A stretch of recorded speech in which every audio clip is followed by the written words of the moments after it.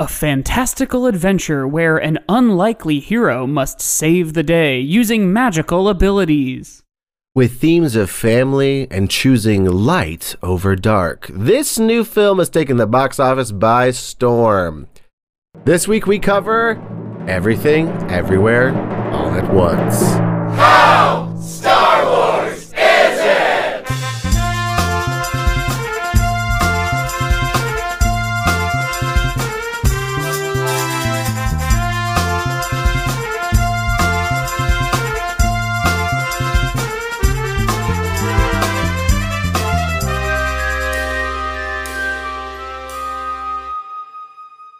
Well, hello there, Mike. Hi, Josiah, and hello to all of you listeners. Hello, listeners. Welcome to the show. This is How Star Wars Is It? It is the only podcast. Really? Yeah, I checked. Huh. It's the only one.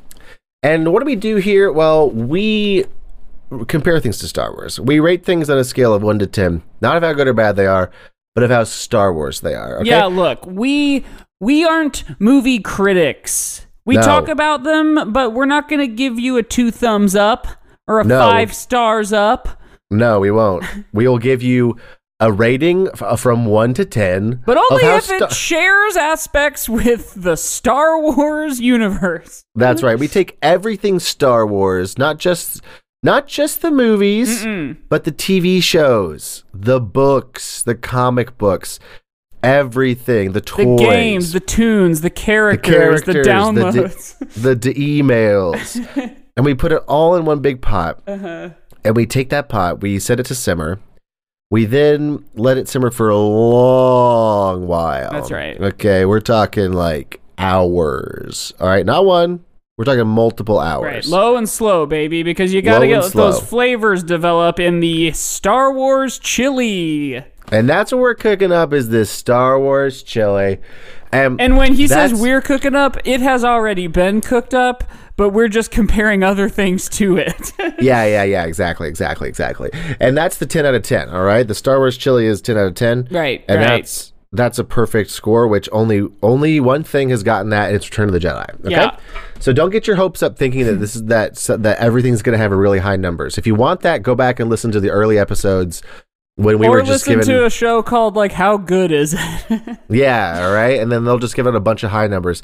We do a lot of low numbers around here. Yeah. All right. We've had a lot of guests recently, and our guests come in with these higher numbers, and that's just like, don't you know that we do low numbers around here? Yeah. Come on. But this week we're talking about Everything Everywhere All at Once, the new film by Daniels, which first of all, I love that they are a pair of men named Daniel and they go by the moniker Daniels. I didn't know that. Did you see That's Swiss hilarious. Army Man? Yes. Yeah, they did that too. No wonder. Okay, that's cool. That was a great movie and so weird, and this is a great movie also so weird. Yeah, right. They're really good at doing the single craziest thing you've ever seen on film in 1 second, and then the next second, you're still with that crazy thing, but it makes you feel an emotion. Yeah. The amount of times in this movie where someone with hot dog hands made me, like, think about my own, like, existence. Yeah. It's really something that they're able to pull off. Or like a rock with googly eyes, yes. and you're like crying, and you're like, it has googly eyes an entire now. Couple minutes that it's just like it's practically still photography.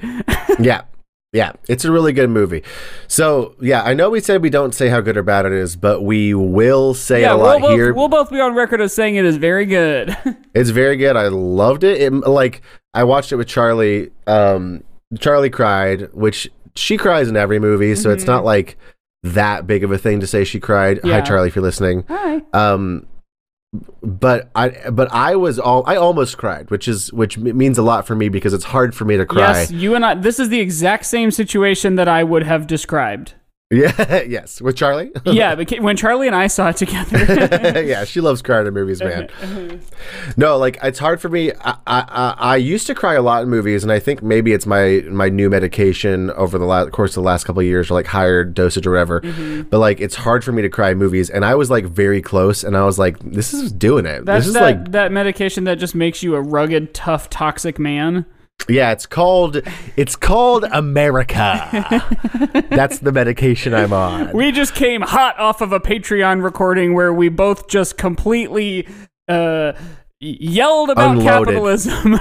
Yeah, we just unloaded about how So if that sounds interesting to you, you should check out our Patreon at patreon.com/howstarwarsisit. Speaking of capitalism, it only costs $5 a month. Yeah, there's pretty much a 50-50 shot on the Patreon of whether we're going to rant about capitalism or whether we're going to like just talk about a bunch of random bullshit that we've been thinking about recently. I would say it's higher in favor of the capitalism and politics. Yeah. So really, like, if that sounds like your jam, if you'd like to hear us talk about some more serious topics, say the same shit every week. Yeah, where we're just like, it just sucks. Yeah. And then we're like, yeah, it does. You should check out the Patreon. And then also check out the Patreon because we have an RPG episode coming out soon, which I need to edit. Whoops. Okay. But anyway, in the meantime, here we are talking about this beautiful, beautiful, weird, awesome, funny, sad, exciting movie. Really good. Okay. So right out the gate, if we're talking about how Star Wars this is both, it is science fiction, I would say, for sure. But it's also a pastiche. Yes. It is absolutely. Have you seen any of the stuff online of like the different universes? A lot of them are referencing other films or like, reality. There's one. Obviously, she's a martial arts movie star in one reality, which of course is very real of her which is like life. our reality, basically. Yeah. I do know the one that was Ratatouille. Well, of course. Oh my god, Ratatouille is really like this movie. I mean, it says a million things, but one of the things that I just really love that they are able to do, they did it with a dead body that farts and turns into a jet ski as well. The world has everything. Yes, there's so much shit, and you can kind of accept that in one of two ways. The world has basically every type of thing, and that's beautiful, and I love it. Or the world has basically every type of thing, so nothing matters, and I'm a nihilist, and I want to get sucked into a bagel.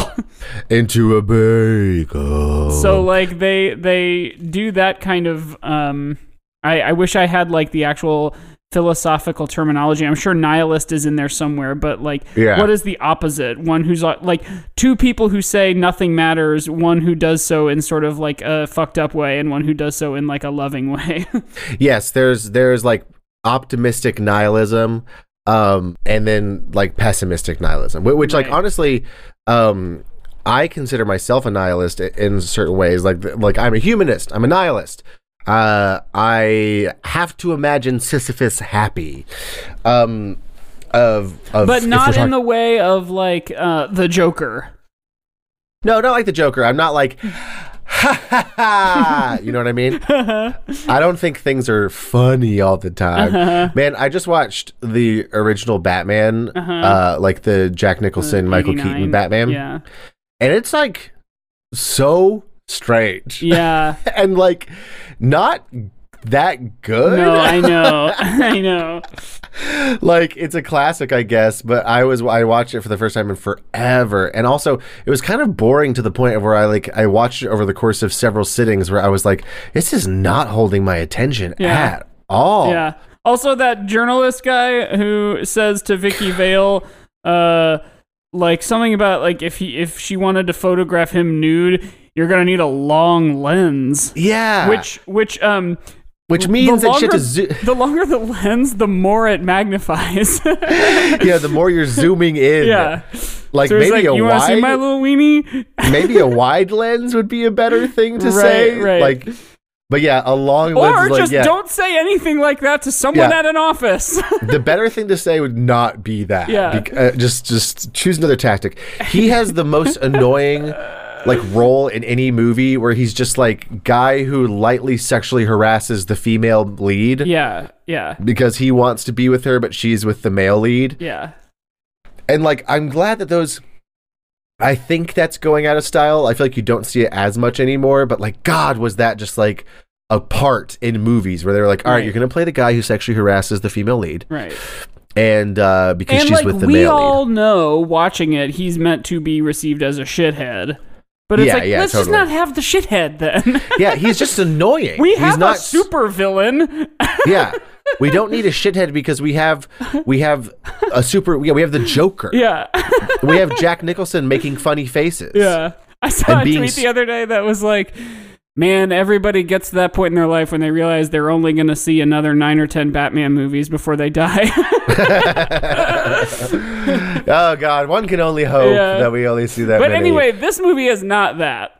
No, it's not. And I don't could even talk know about if we need to go far into the details. We can, but I feel like that's something we've been fixated on lately as opposed to doing our show, comparing the thing to Star Wars. So maybe we try to do that, and then in so doing, we can like call out some of our favorite parts of the movie.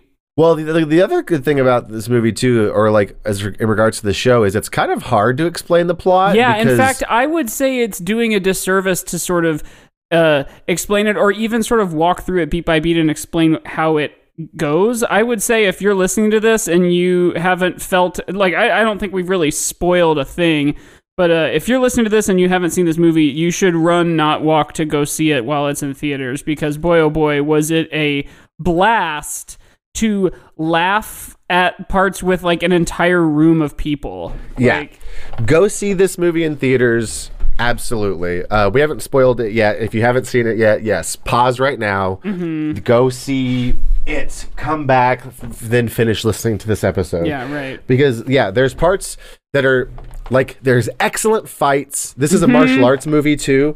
There's excellent fights. There's really funny jokes. There's, like, really heartwarming family moments. And it also does something that, like, an earlier movie in the year that I saw that I enjoyed called Turning Red, which was on Disney Plus, which was also very good. It does something similar to Turning Red, where it's talking about family dynamics, specifically like Asian family dynamics, and even more specifically Chinese and family like dynamics. Mother-daughter specifically. Yes, like both movies did a really good job at like exploring those, and like what it looks like for a mother to give like an apology and to give like forgiveness, and for a child I saw a to tweet give forgiveness. Recently that was like in the past like 6 years, something like a dozen millennial filmmakers all made movies about their parents apologizing to them. Yeah, I literally just saw, when I was looking up the movie to Google it, I just saw like a Variety article that was like, the new genre of movie, millennial parent apology fantasies. And I was like, it's true. But yeah, the movie rules. It's a lot of different things. It's a martial arts movie. It's a comedy. It's everything. Family movie. It's everything everywhere all at once. Mm-hmm. So it is like, it exists in 3 sort of parts. More like 2 parts and then like one very small like epilogue kind of thing. The first thing is everything. The second thing's everywhere. Mm-hmm. And the last section is all at once. Right. And the main premise is essentially that there's this like very normal woman, like very normal Chinese immigrant woman, who, given the infinite amount of possibilities and multiverses based on any one decision you make, you know, the different outcomes trigger their own new reality. You know, like, I walk to work and I trip and I fall down. That version of me that fell has his own reality, but the version of me that didn't trip has his own reality. And the ones that are those changes are like super insignificant, like tripping and falling. Those realities live close to one another on the greater sort of quilt of the multiverse, but there are versions where every choice you make is focused on, say, becoming the best popcorn maker. And there's a version where you're the best popcorn maker, but that version of you is much further away from sort of center. And this woman is not good at anything and hasn't really pursued any major life goal or accomplishment. So she's dead center in the middle of the multiverse of possibilities, basically. Yeah. Her name is Evelyn. She's played by Michelle Yeoh, and she's like such a hottie. She's just like so good. Yeah, and so she's like a laundromat owner with her husband Ki Hui Kwan, who is also just stole the show for me. Stole the show. Evelyn as a character in that sort of Luke Skywalker, Harry Potter role, her job is very thankless because she has to be she has to experience the things that we're experiencing watching this crazy new world, Yeah. She's so good, but I think you come out of the movie like saying like, wow, her husband was so great and funny and charming and hot in certain parts. And like I think it took me a day or two to remember like, oh, right, she was also acting. Yeah. That wasn't just like my friend. Yeah, that was like, it wasn't just me. She wasn't just an audience surrogate. Yes. Yeah, so he plays Waymond, her husband, who's sort of like this nebbish kind of like total beta, like he's sort of impotent and right, but like very sweet and loving, yes, and kind. And then the other main character is their daughter, who Joy, who's played by Stephanie Sue, who apparently we might have seen in SpongeBob SquarePants. We might have in Chicago. Yeah. So, the musical, the stage musical. Yeah. So that's sort of the main trio, but like they're just a family that works at a laundromat, that owns a laundromat, and Evelyn and Waymond came from China. They're immigrants. Stephanie or Joy was born in America. So she's like faces the issues of like first generation American, like my parents are a little more old fashioned. My grandfather's very old fashioned. She's gay. There's like that factors into it. And then she also has sort of a classic relationship like we saw in Turning Red and you see in a lot of Asian media with her mother, where it's sort of a strained relationship. And early on, her, Joy's girlfriend said something like, well, I thought you said that whenever your mom like criticizes you or says something like mean like that, it means she cares about you, right? Which is like true, because it but also hurtful. Yes, right. And Evelyn's whole thing here is she is talking to their IRS sort of attaché because they're being audited. Their business is being audited. Their IRS representative is Jamie Lee Curtis in a true like this performance. It's just like fucking beyond. So good, so fun. Her name is Deirdre. And have you heard this thing or seen the little Easter egg? No. So there's like her trophies that she has on her desk that are shaped like butt plugs. Yes. Her name is printed on it, and I think it's also maybe on her like ID that she has like around her neck or on her desk somewhere. And her last name is Bobeirdre. Her name is Deirdre Bobeirdre. Deirdre Bobeirdre. Like That's this movie is hilarious. just full of that kind of shit. So anyway, we've set the scene of like who these characters are, but that could be the like a small indie drama, and this is a movie where all preconceptions of what a movie is go out the window, because Evelyn, can tap into any other version of herself in different universes. Yes. And essentially take their power.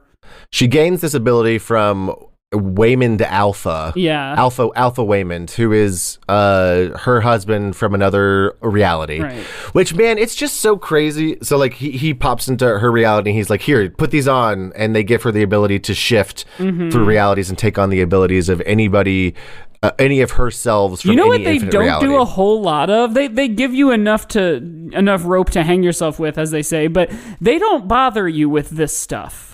No, the like lore of how, like the Matrix spends a third of its runtime like getting you up to speed of like how you can be kind of a consciousness in one place and then a consciousness in another reality, like, of course, because very few things like that had been done before. But this movie's like, you guys have probably seen The Matrix, right? You can go to different places. You know what it is? You probably saw Spider-Verse, right? That's what I was going to say. It's how Spider-Verse is it, right? Yeah. Because in Spider-Verse, they're like, we're not going to worry about explaining to you what the multiverse is. Right. We're just going to like let you know that there's multiple universes with a bunch of different Spider-Mans. Yeah.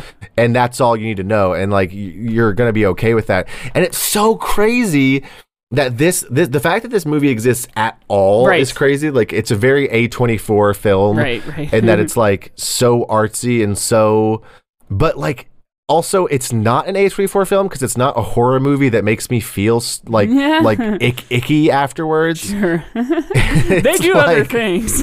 I don't know if they do. There's that sheep one. It looks stupid. But it's so crazy that this movie exists because it is a multiverse hopping like small family drama. Small family That's martial arts. the funniest movie you've ever seen. Yeah, it's a multiverse hopping small family drama martial arts comedy. Yeah.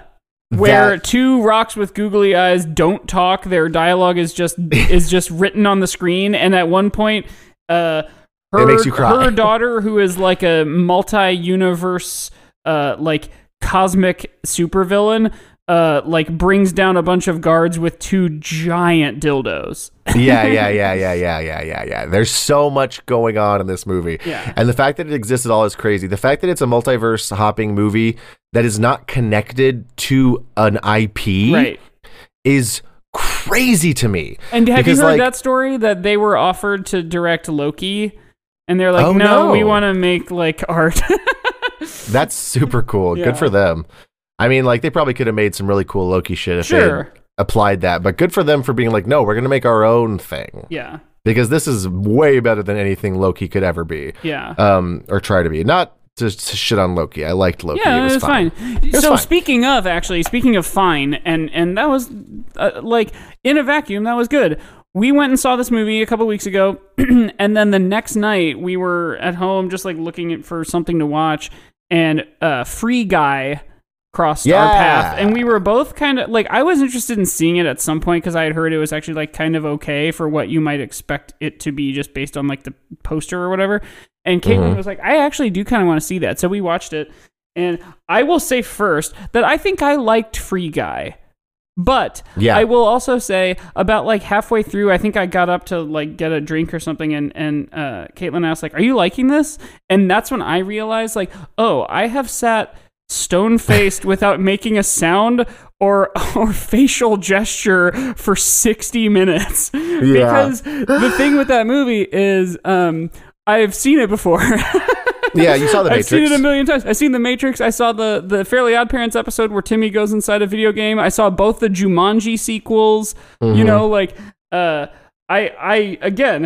think it was pretty fun. I think there were parts of it that were just like completely stupid, and like from a video game logic, some of it is like pretty unforgivable, but like as far as like a popcorn movie, it was great. But I think the big thing for me with that movie was just the night before, like my understanding of what a movie could be completely changed. Yeah. I saw Free Guy at the Logan Theater with Charlie and enjoyed it and was like, that was good. Yeah, it was fun. But I've said this before about that movie, and I'll say it again, is like its ideas are much better than its movie. Totally. Which was funny. I said that in the Twitter thread with Michael Delaney, and he was like, that's kind of every movie though. And I was like, you're not entirely wrong. Sure. Like, there's very few movies that live up to the ideas that they are trying to get across. Those are just like miracle movies. Yeah, those ones, like when that happens. Like The Matrix. Like The Matrix, or like Everything Everywhere All at Once. I think it lives up to what it's trying to talk about. Yeah, and like the Free Guy is like trying to talk about choice and like simulation and simulacra. And like capitalism. And like what is consciousness? Yes, and like so much in this like popcorn movie with Deadpool in it. Right. And so it's like hard for it to achieve like the. And here's what it does do. It does just a little more than like checking off all those boxes you just listed. Like it does check them off, and it even kind of explores some of them, but it's, you know, you don't leave going like, whoa, my worldview. No, yeah. I left that movie being like, wow, it got so close to talking about some real shit. But it couldn't this do movie, Everything Everywhere All at Once, in fact, it's funny, very recently and maybe we've even talked about this on the show, but I've kind of come to understand or be more exposed to the greater works of Stephen Sondheim. And like I knew Into the Woods, give or take, I'd seen it once or twice, and I knew Sweeney Todd because I saw the movie, and you know, but like it took seeing Sunday in the Park with George, the PBS great showcase or whatever it's called, and then later Company, to be like, Oh, I love wow. Company. This guy uses the vehicle of musical theater to make true art. Yeah. Like it took me. we I were think it talking took about me, Company this weekend. I was saying, like, for a show where every character, especially the main character, is essentially a broad sketch of a person.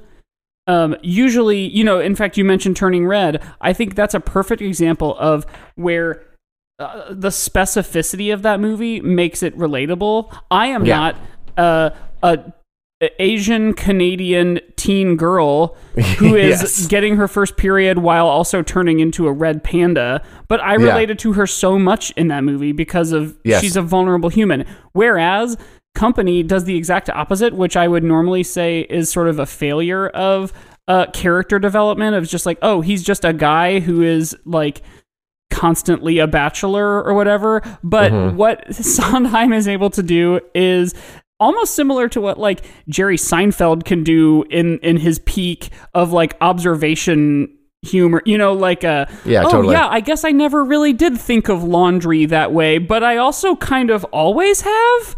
Sondheim does that in Company to the point that it's like, wow, this is some of the most profound shit I've ever seen, and it's about a guy who like isn't quite ready to get married. Yeah. But like every song in that show has such a point of view from a almost just like the songs function as like essays. Yes, it is like a group of essays. And Sunday in the Park is similar. Like it's about art. it's like Company is loosely connected essays about the ideas of marriage and love that are sung by characters that are loose, that are just sort of loose, not incredibly defined, because they're like a Greek chorus. Because the songs are the most important thing in the show. Yes, exactly. And like there are musicals where the characters are the most important part of the show. There are musicals where like the choreography is the most important part of the show. Or the spectacle, like the SpongeBob musical. Yes, exactly. And then there's musicals where it's the fucking music. Yeah. And like I think that like it took me seeing Company to realize how much of a genius like Stephen Sondheim was. And like I was like, oh, okay. So this is a diversion, and we will probably cover this in June. Yes, for Junesicle Theater Month. The reason I go and gush about all that is not, I had seen movies that made me like really go like, oh wow, a movie can be that. But man, this one, it really left me going like, well, shit. Who's going to top this? Yeah, I saw this a week ago. Haven't stopped thinking about it since. Like, every day I think about it, and I'm like, I want to see that again. Like, and they shot this thing, by the way, in like 8 weeks. Like, it had wild. like no budget. Like, it was, you know what I mean? Like, yeah. Like that's wild because it's so complicated. Yeah. Like I can't imagine what the script looks like for this, or even the shooting schedule, because I think about that all the time. You know that one montage where it just keeps cutting to clips of her, she's centered in frame, but you see like every multiverse version of her. I was like, are those all actual still images? Because if so, that would have taken so long. Yes, because you're running it like essentially one frame per frame. Yeah, and I was all like, those different outfits. Yes, there were hundreds of them, and I was like, are these actually all different makeup and costumes, or did they get one good one and then they digitally altered it over and over again? Because I feel like that would take longer. I honestly don't know which one would, to be like, all right, now we got to get you in the skeleton makeup. Now we got to get you in the... Well, makeup would be one thing, I suppose. But like if you just had like a rack of costumes and a green screen, you could like bang a bunch of those out in a day. Yeah, it's true. But you're right. Maybe that's what they did. Either way... They were like, every day, every scene you're in, come stand in front of this green screen and be like, ah! And make a little face. And then, like, we're going to do 6 alts of that every time. That's exactly the type of thing I was thinking as I was leaving, just going, like, how do you, like, especially since, again, like, I work in a creative kind of production-minded industry where, like, you have to plan a lot of things, but then you also have to build the thing and then install the thing. And so like I do have at least a sense of an appreciation of like, wow, okay, these guys have had to write so many emails. I know, like, right? At some point they must have just been like, okay, the only actors called for this week are Jamie Lee Curtis and Michelle Yeoh, because it's all of these sort of like indie lesbian drama of two women with hot dog fingers. And like, how do you like? Did this movie come together in the edit room, as they say, or like is every beat of this written exactly in the sequence that we see it? You know, I know. I really want to get that book. Yes, that was like the companion book, because I'd love to see what all is just in there. Yeah, and I'd love to see the script of this, because it must be impossible to read. Yeah, because like everything jumps from one reality to another so quickly and so often. Right. That like, especially at certain parts of the movie, like in the beginning, it sort of stays consistently in one reality, right, with like slight diversions and everything. But like, there's parts of it where you're constantly jumping so often that I'm like, if I was reading this, I would probably be like, this is nonsense. Yeah, like I have no idea what's going on. That's the thing, the sort of production thing that like I kept thinking about was just like, this is a movie that could only have been a movie. Yeah, totally. Like, it is so in its medium that like you can't imagine it in any other way. Like I can't imagine reading it, because the visuals are so important and the fights are so important, and I can't imagine like playing a video game of it, because it would be like they'd have to figure out some stupid way to get powers, and it would just be really dull. And if it were like a super book, dynamic, it would be like, I'm losing track. I can't fucking pay attention to this. But and honestly, this is also would not have worked in any other vehicle.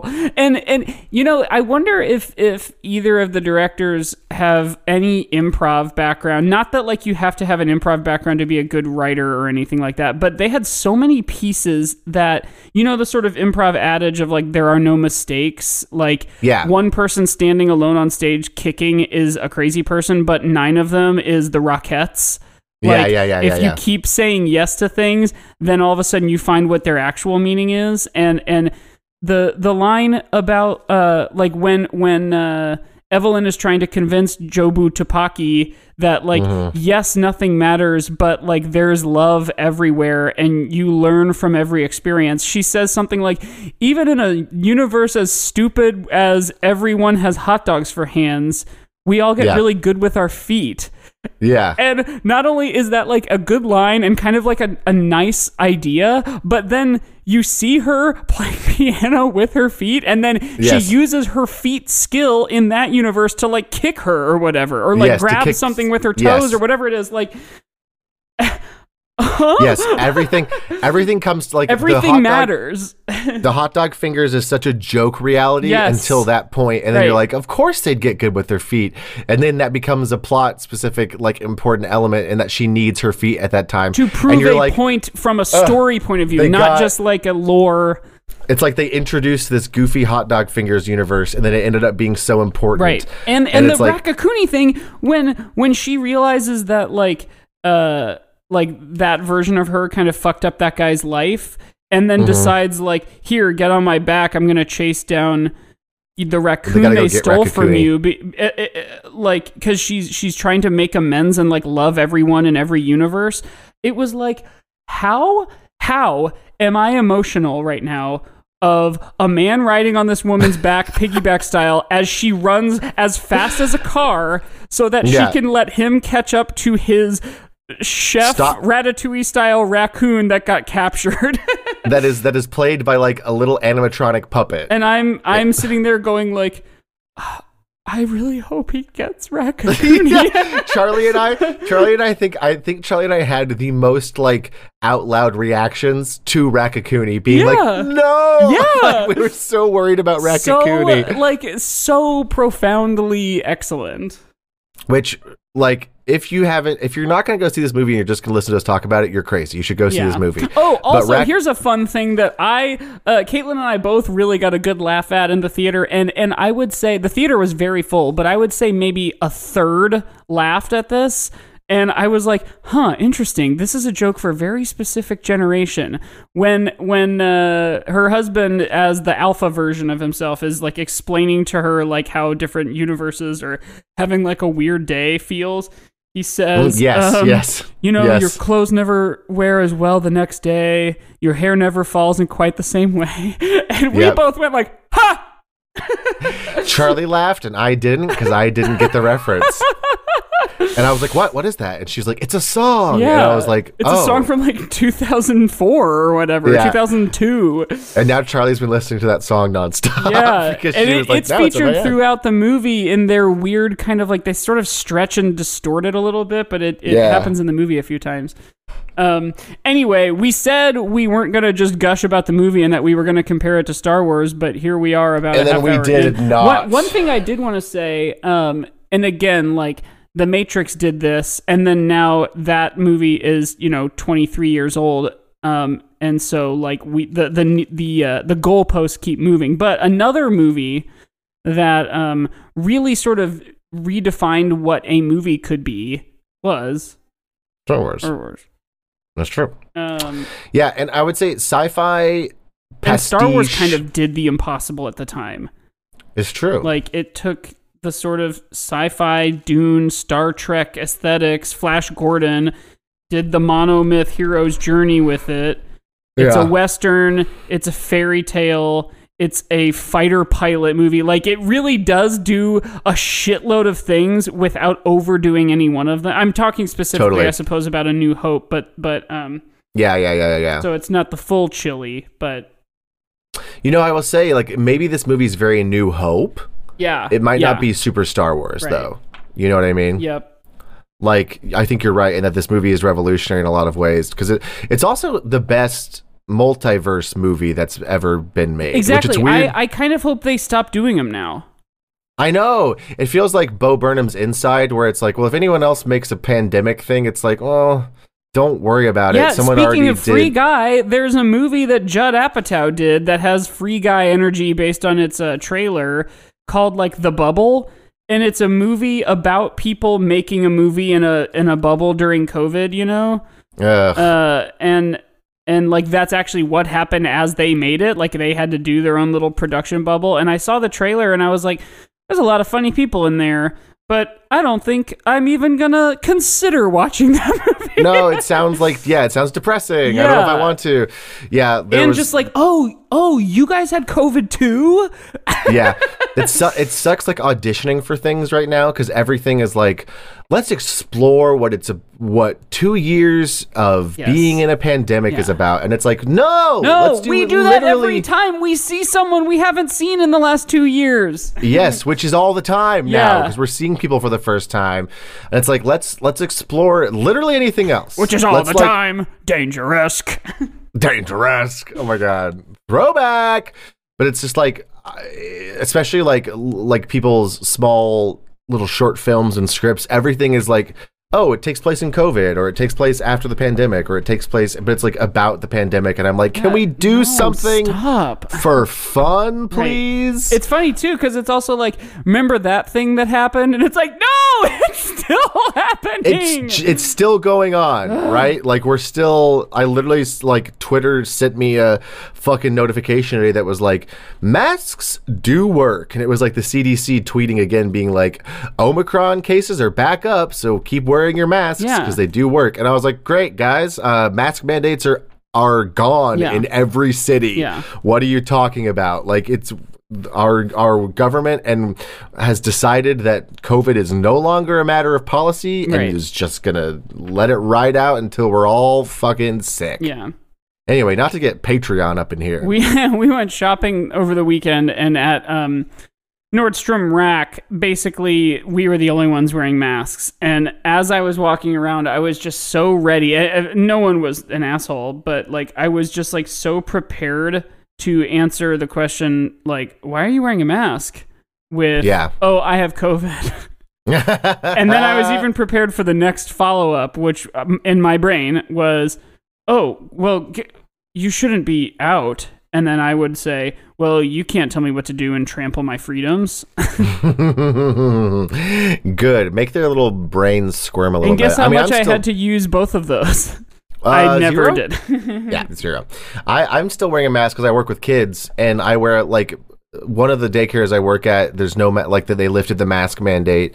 The other one I work at, they didn't. And so it's very much just like personal choice at the first one of if people are using it or not. And I'm like, well, I don't know if I'm ever going to not wear a mask working with kids ever again, because they're sick little petri dishes full of disease. Yeah.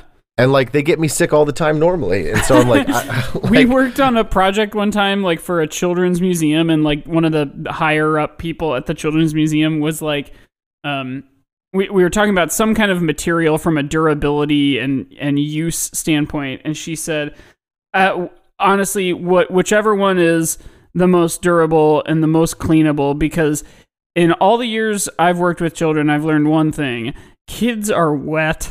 They're just always wet. They are. Like, it's so sick watching, like, now they don't wear masks anymore at one of the daycares, but like watching them just like their masks just would like start disappearing into their mouth. And there would just be like a wet spot growing, and it like extends down to their like. There's the kids that are really slobbery, where the wet spot becomes a ring around their shirt, and you're like, "How is it getting down there?" Doing that? Yeah, like that's so. I remember in middle school, a friend of mine described another kid as he always has spaghetti sauce on his face, whether or not he has recently eaten spaghetti. That's what these kids are. They're just slobbery. It's like it doesn't matter if they're actually like sick or spitting. They have slobber everywhere. It's disgusting. On that note, should we go to the pit? Yeah. Now that we've talked about how nasty kids are, this movie's great. It's I think that there's no shortage of good things I could say about this movie. I think A New Hope is a good reference point because it does feel revolutionary in a way of like, and also maybe, I don't know, A New Hope has a very straightforward hero's journey. Everything Everywhere All at Once kind of doesn't, and it feels like it might be harder to like copy or like map the success of this movie. Well, you know what I mean? If you were to write like just sort of a narrative outline of Evelyn's character journey, it is fairly linear, but that requires a lot of backbending to really defend, because you're right. Like toward the end, we're seeing two realities that are near one another because we see the decision or that thing that forked the realities. You know, like they both take place in the laundromat. Yeah. Like by that point in the movie, my brain was so just locked in emotionally that I never once was I like, wait, okay, so how does this reality work? You know, like it's totally. Just like fucking put the seatbelt on and just go for the ride, guys. Yes. Yeah. There was never a question in my mind of like, well, no, how is this happening? Or like, which one are we in? Like, I wasn't worried about it. And I think it's because it hits you with so many that you can't start worrying about it. Right. So you're just like, oh, okay, so I'm just going to like sit back and let it all wash over me. Right. Anyway, sorry, but let's go to the pit. I want to watch it again right now. Yeah, let's go to the Sarlacc. It's great. And we're Jobu to pack. Yeah, love it. We're back. That reach was there. I have a little game for us this week. Wonderful. It is another installment of. So okay, of all of the games that we do kind of regularly, which one do you think would make the most sense for like a chain of different universes that all kind of have a reaction together? I would say chain reaction. Yeah, baby. All right. And it's also we did the most recent one of these we did was on our Lost Circles episode. Oh, you're right. So it's actually been a while since we've done chain reaction. In this game, for listeners, if you're new here, if you haven't heard this game before, I'm gonna give Josiah a starting word and an ending word with a bunch of words in between, and he has to create a chain of 2-word phrases. So, eggpan, for instance. Well, you know what's funny? I was going to describe what eggpan is because I have one in here that I would say is like an 80% eggpan. Oh, no. But, what's a good example? I don't have. I'll pull up the Circles episode really quick. Like, if we were trying to get from one word to another word. Yeah, if he was trying to get from parent to trap, it might be parent company, company man, man cave, cave bear, bear trap. Oh yeah, Cave Bear. That one was that was one that you controversial. considered an egg pan. Egg pan is an example of one that we did in the past where the phrase that I insisted was a real phrase was egg pan, which is like one of those little pans that all you can really do is fry a single egg in. And Josiah and our guest, Allie, my sister, both gave me all sorts of hell for that. So that is now the phrase that means Mike didn't do a good job writing this portion of the game. A real egg pan. I'll say this. It's very easy to just like come up with a bunch of two-word phrases and have a starting word and an ending word that don't mean anything, but I try to make those start and end words mean something relevant to the topic. So this week, your first one is a 5-word chain. It's got, one at the beginning, one at the end, and 3 in the middle. You're connecting, this is probably my favorite line in the whole movie, you're connecting the word laundry with the word taxes. In the martial arts version where she's not married to her husband, and he says something like, if I had a chance to do this life all over again, I would love to spend it doing laundry and taxes with you. Yeah, it was beautiful. Because, of course, that's the reality that we find our heroes in. Okay, so there's 5 words in between? 3 words in between. 5 3 total. words in between. Yeah. 5 total. So, would you like the first letter of a word under laundry or the first letter of the word above taxes? Give me below laundry. Okay, that starts with a B. Listeners Laundry playing along at boy. home, you should get your answers in now. Laundry boy Yeah, is incorrect. Is it laundry bag? It is not. Okay. Damn. Where would you like your next letter? After that one. After B. So it's laundry B, and then the next letter is A. Laundry basket? It is laundry basket. All right. So would you like the first letter of the word after basket or the word before taxes? Give me the one after basket. That begins with the letter C. Is it case? It is case, baby. Yeah. Laundry basket, case. You now have one word, and it's between case and taxes. And I would say this is also verging on egg pan territory, but I'll stand by it. Okay. The first letter is F. F. Okay. For taxes. No. Give me another letter. I. Final taxes? No. That's not a thing. You'll probably have more luck going kind of after case, because the Case. egg pan is the taxes one. Case file. Yes, that is correct. So we have a chain: laundry basket, basket case, case file, and file taxes. Sure. Did you file taxes this year? To file taxes. Yeah.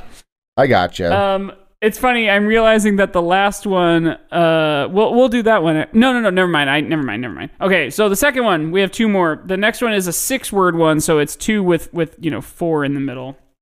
Mm-hmm. You're connecting the word hot with the word dog. Yeah. And I will also give you a clue. I had this thought at one point, and I decided not to do it, but I was going to have the word before dog be hot.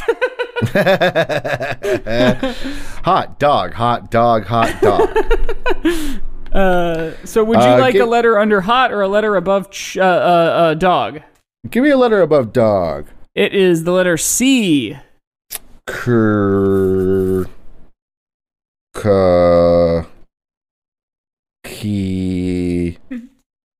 Sea dog. No. Nah, man. Give me another letter. The next letter after that letter is H.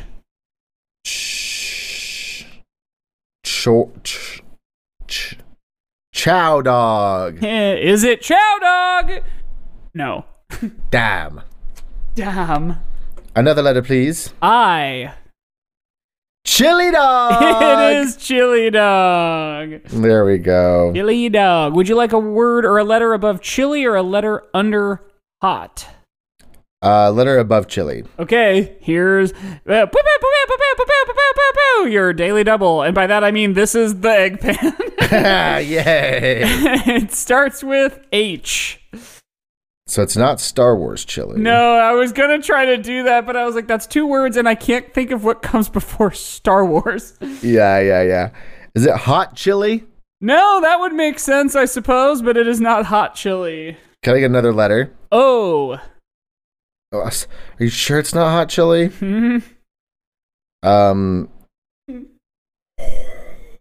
Holy chili. Nope. Another letter? U. House chili? Yeah. No, sir. It is. No. So here's my thought there.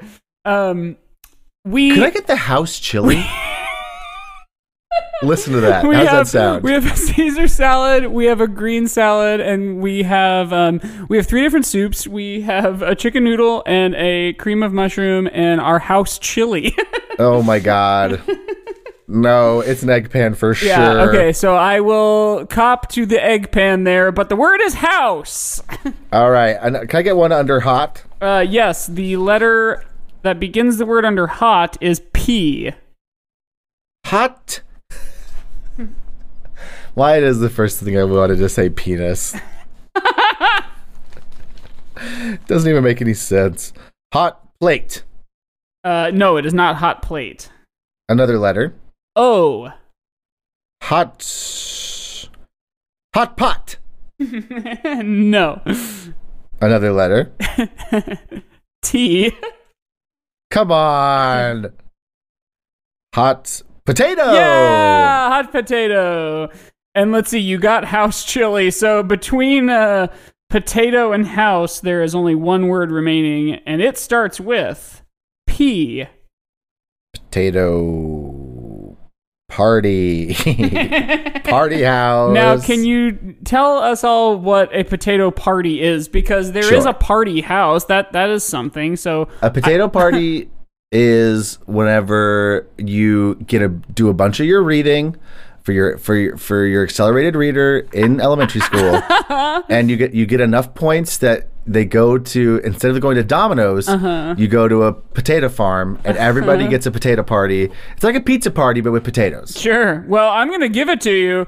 And we'll, if you want, you can also go double or nothing to get the word that I have written down. But the chain is hot potato, potato party, party house, house chili, chili dog, and in that chain, I would say house chili is a bigger egg pan offense than potato party. I will go double or nothing though. Yeah. Okay, so it's potato. P A is the next letter. So you're sure it's not party? Potato. I can only see party. Give me another letter. Give me another N. letter.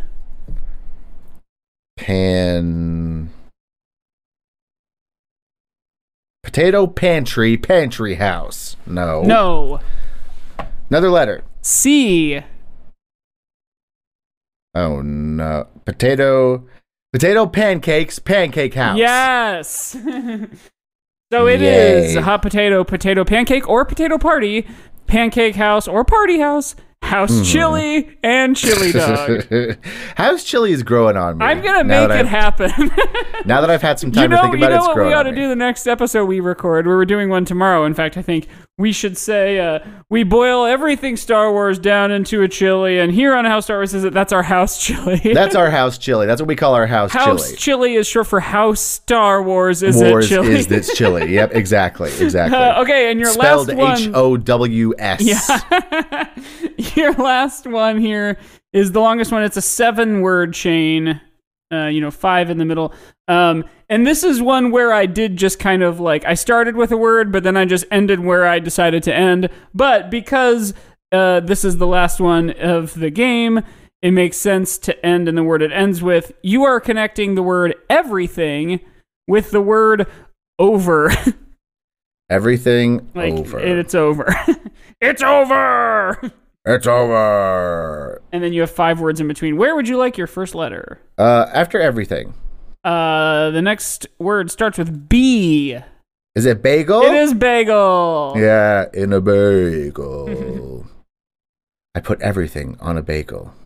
Where would you like your next letter? After bagel. S. Bagels. sauce. That's what I call cream cheese. I call it bagel sauce. Well, then you are weird, and that is wrong. Damn. Can I have another letter? Yes. H.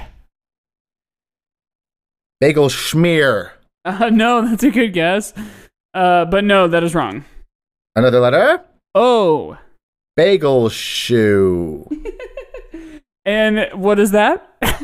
That's whenever you have one toe and you put a bagel on it and they put the hole through, and that's all it goes around your toe. Okay, that is correct for the definition of bagel shoe, but that is not for this game. Damn. Okay. Another letter, please. P. Is it going to be bagel shop? Yeah. It is bagel shop. However, did you guess that? I'm going to spell it with another P and an E. Oh, okay, yeah. So I didn't quite give it all the way. Yeah, totally. Okay, would you like a letter after shop or a letter above over? Above over. C. Cry because it's over. Yes. Wow. No. Another letter. O. Come over. No. Okay. Another letter. M. Why do you always do this to me? It is funny how you had pot and pan in the last one. Potato pancake. Yeah, I did.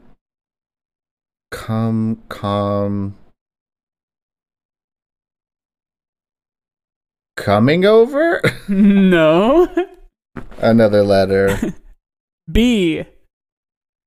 Is it comb over? Yeah. I'm really doing. You're smashing it. I'm doing really good on this round. So let's see. You have everything bagel shop, and then you also have comb over. There's two words in the middle. Would you like it under shop or above comb? Above comb, please. All right. The word above comb starts with H. Hair comb. No, that's a good guess because that is a thing.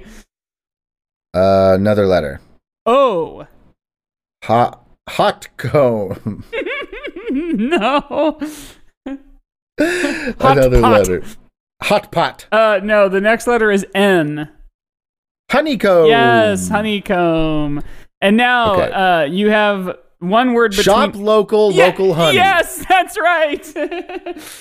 So the chain is everything bagel shop local honey, honeycomb, comb over, because it's over. It's over. Yay. I love that game.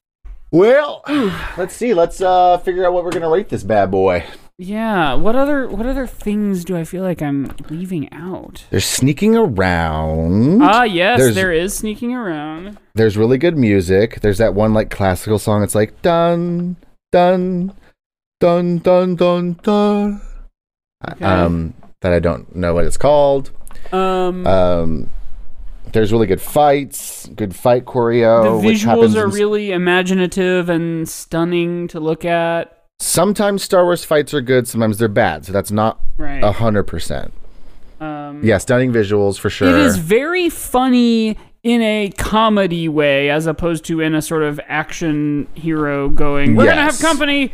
Totally. So that's different. Points against it. It's funny. The sort of bad guy, from the point of view of like the sort of, if you follow this movie as just like a linear story, the antagonist is her daughter, but again, it's not her daughter. It's this like entity.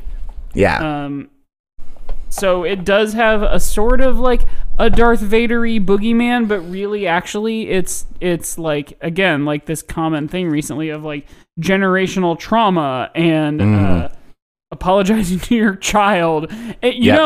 The mother-daughter relationship does have kind of a Star Wars, family reveal kind of thing. It's revealed to her that like the greatest villain in all of space and time is her own daughter, and it takes her saying like, no, I love you anyway, there's good in you, there's good in the world, to that's a super Star Wars-y thing. That is super Star Wars for the quote-unquote villain to have a last-minute kind of turn and to be redeemed. Yeah. I'd say this does it more skillfully than Star Wars has ever done it. Yeah.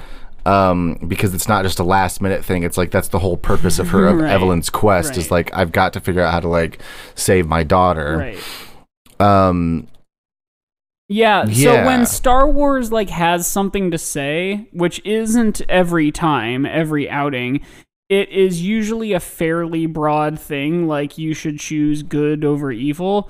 And this has like a really specific kind of family relationship thing to say, and it uses this crazy, conceit to do it. Let's see, what other things do we like? Good and evil. Like, good and evil isn't terribly clear. It is funny that like a constant throughout all of space and time is like this like sort of lousy schlumpy lady from the IRS is always there to bother them. Like, that's kind of funny. Yeah, that rules. But even her sometimes like she's like good. Yes, depending on the universe. Let's see. There's googly eyes. There's also a whole part of the story between Evelyn and Waymond that's like beautiful as well, where she sort of like changes her opinion of him changes because she realizes that like because he talks about the way he fights is different than the way she fights. And she's seen him literally fight now as like Alpha Waymond with his like cool martial arts.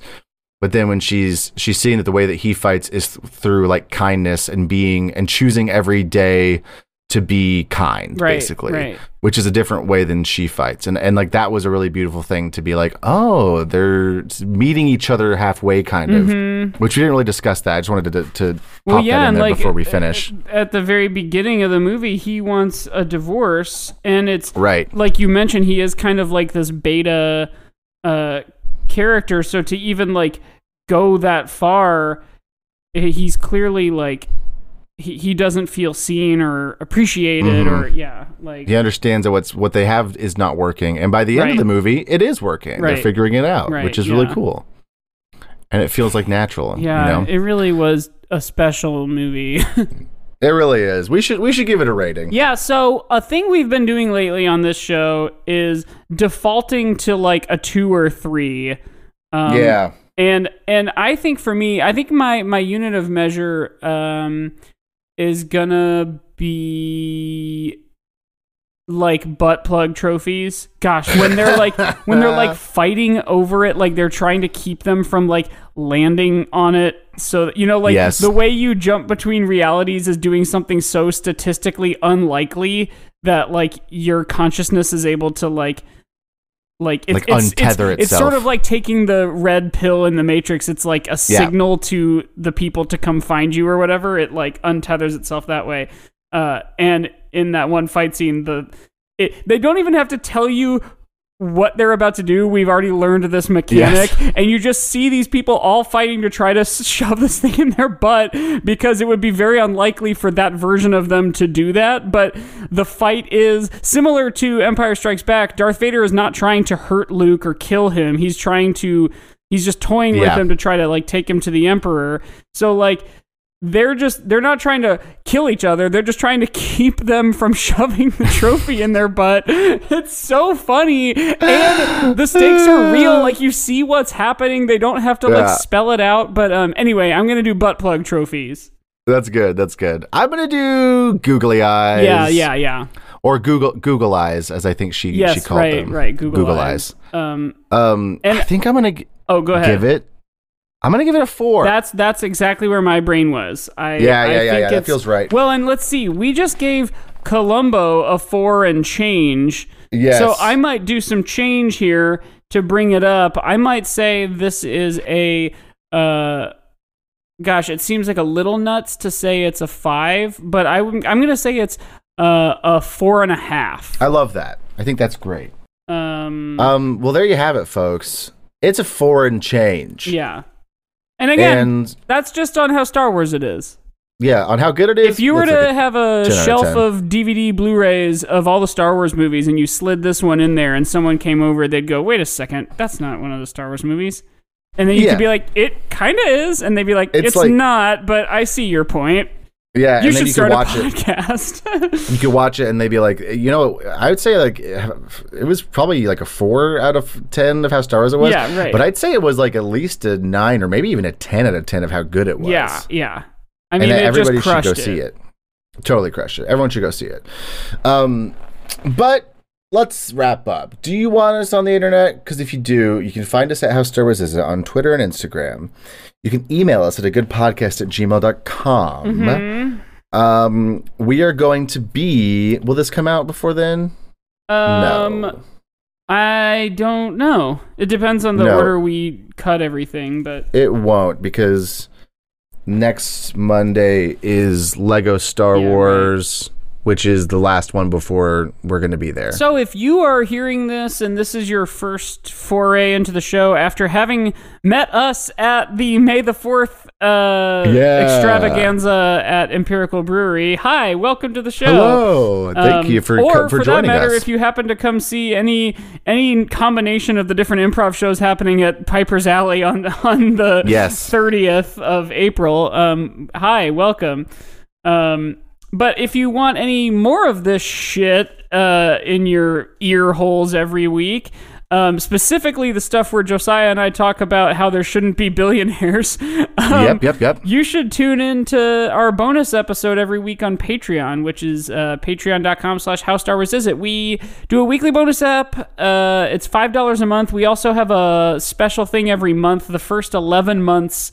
That special thing was a film commentary of the different Star Wars movies, so you can watch along and hear us essentially just like talk the whole time, or you can just listen to it. Yeah. And this month is a special new thing. Josiah and I played an RPG, putting to the test our two conceits, our two premises. One, that we think we should write a movie, and two, that a movie is just two other movies mashed together. Yes. So we mashed together The Matrix and Ocean's 11. Basically, Italian Job. It's a heist that takes place inside a simulation. And you should check it out. It's a lot of fun. We had a lot of fun doing it. Yeah. And we're probably going to do something else similar to it for next month. So hell yeah. Go check it out and keep it going. But that's about everything. So thank you for joining us at those various live appearances. If you did, we appreciate it. And thank you for listening, as always. So like we always say... Oh, wait. I was going to say, sandwiches, man, there's so many things you haven't said. I know. I'm missing out. Sandwiches to Star Wars. Sandwiches to Star Wars. I can't remember all the stupid stuff we say. It's so important to me to get all this out in the right order.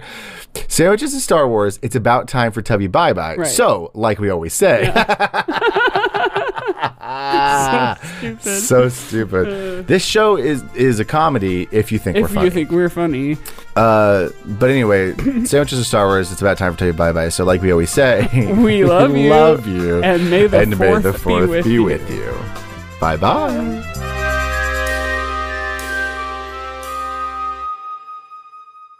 Oh, boy. Wow. I couldn't get it out at the end. I got so confused.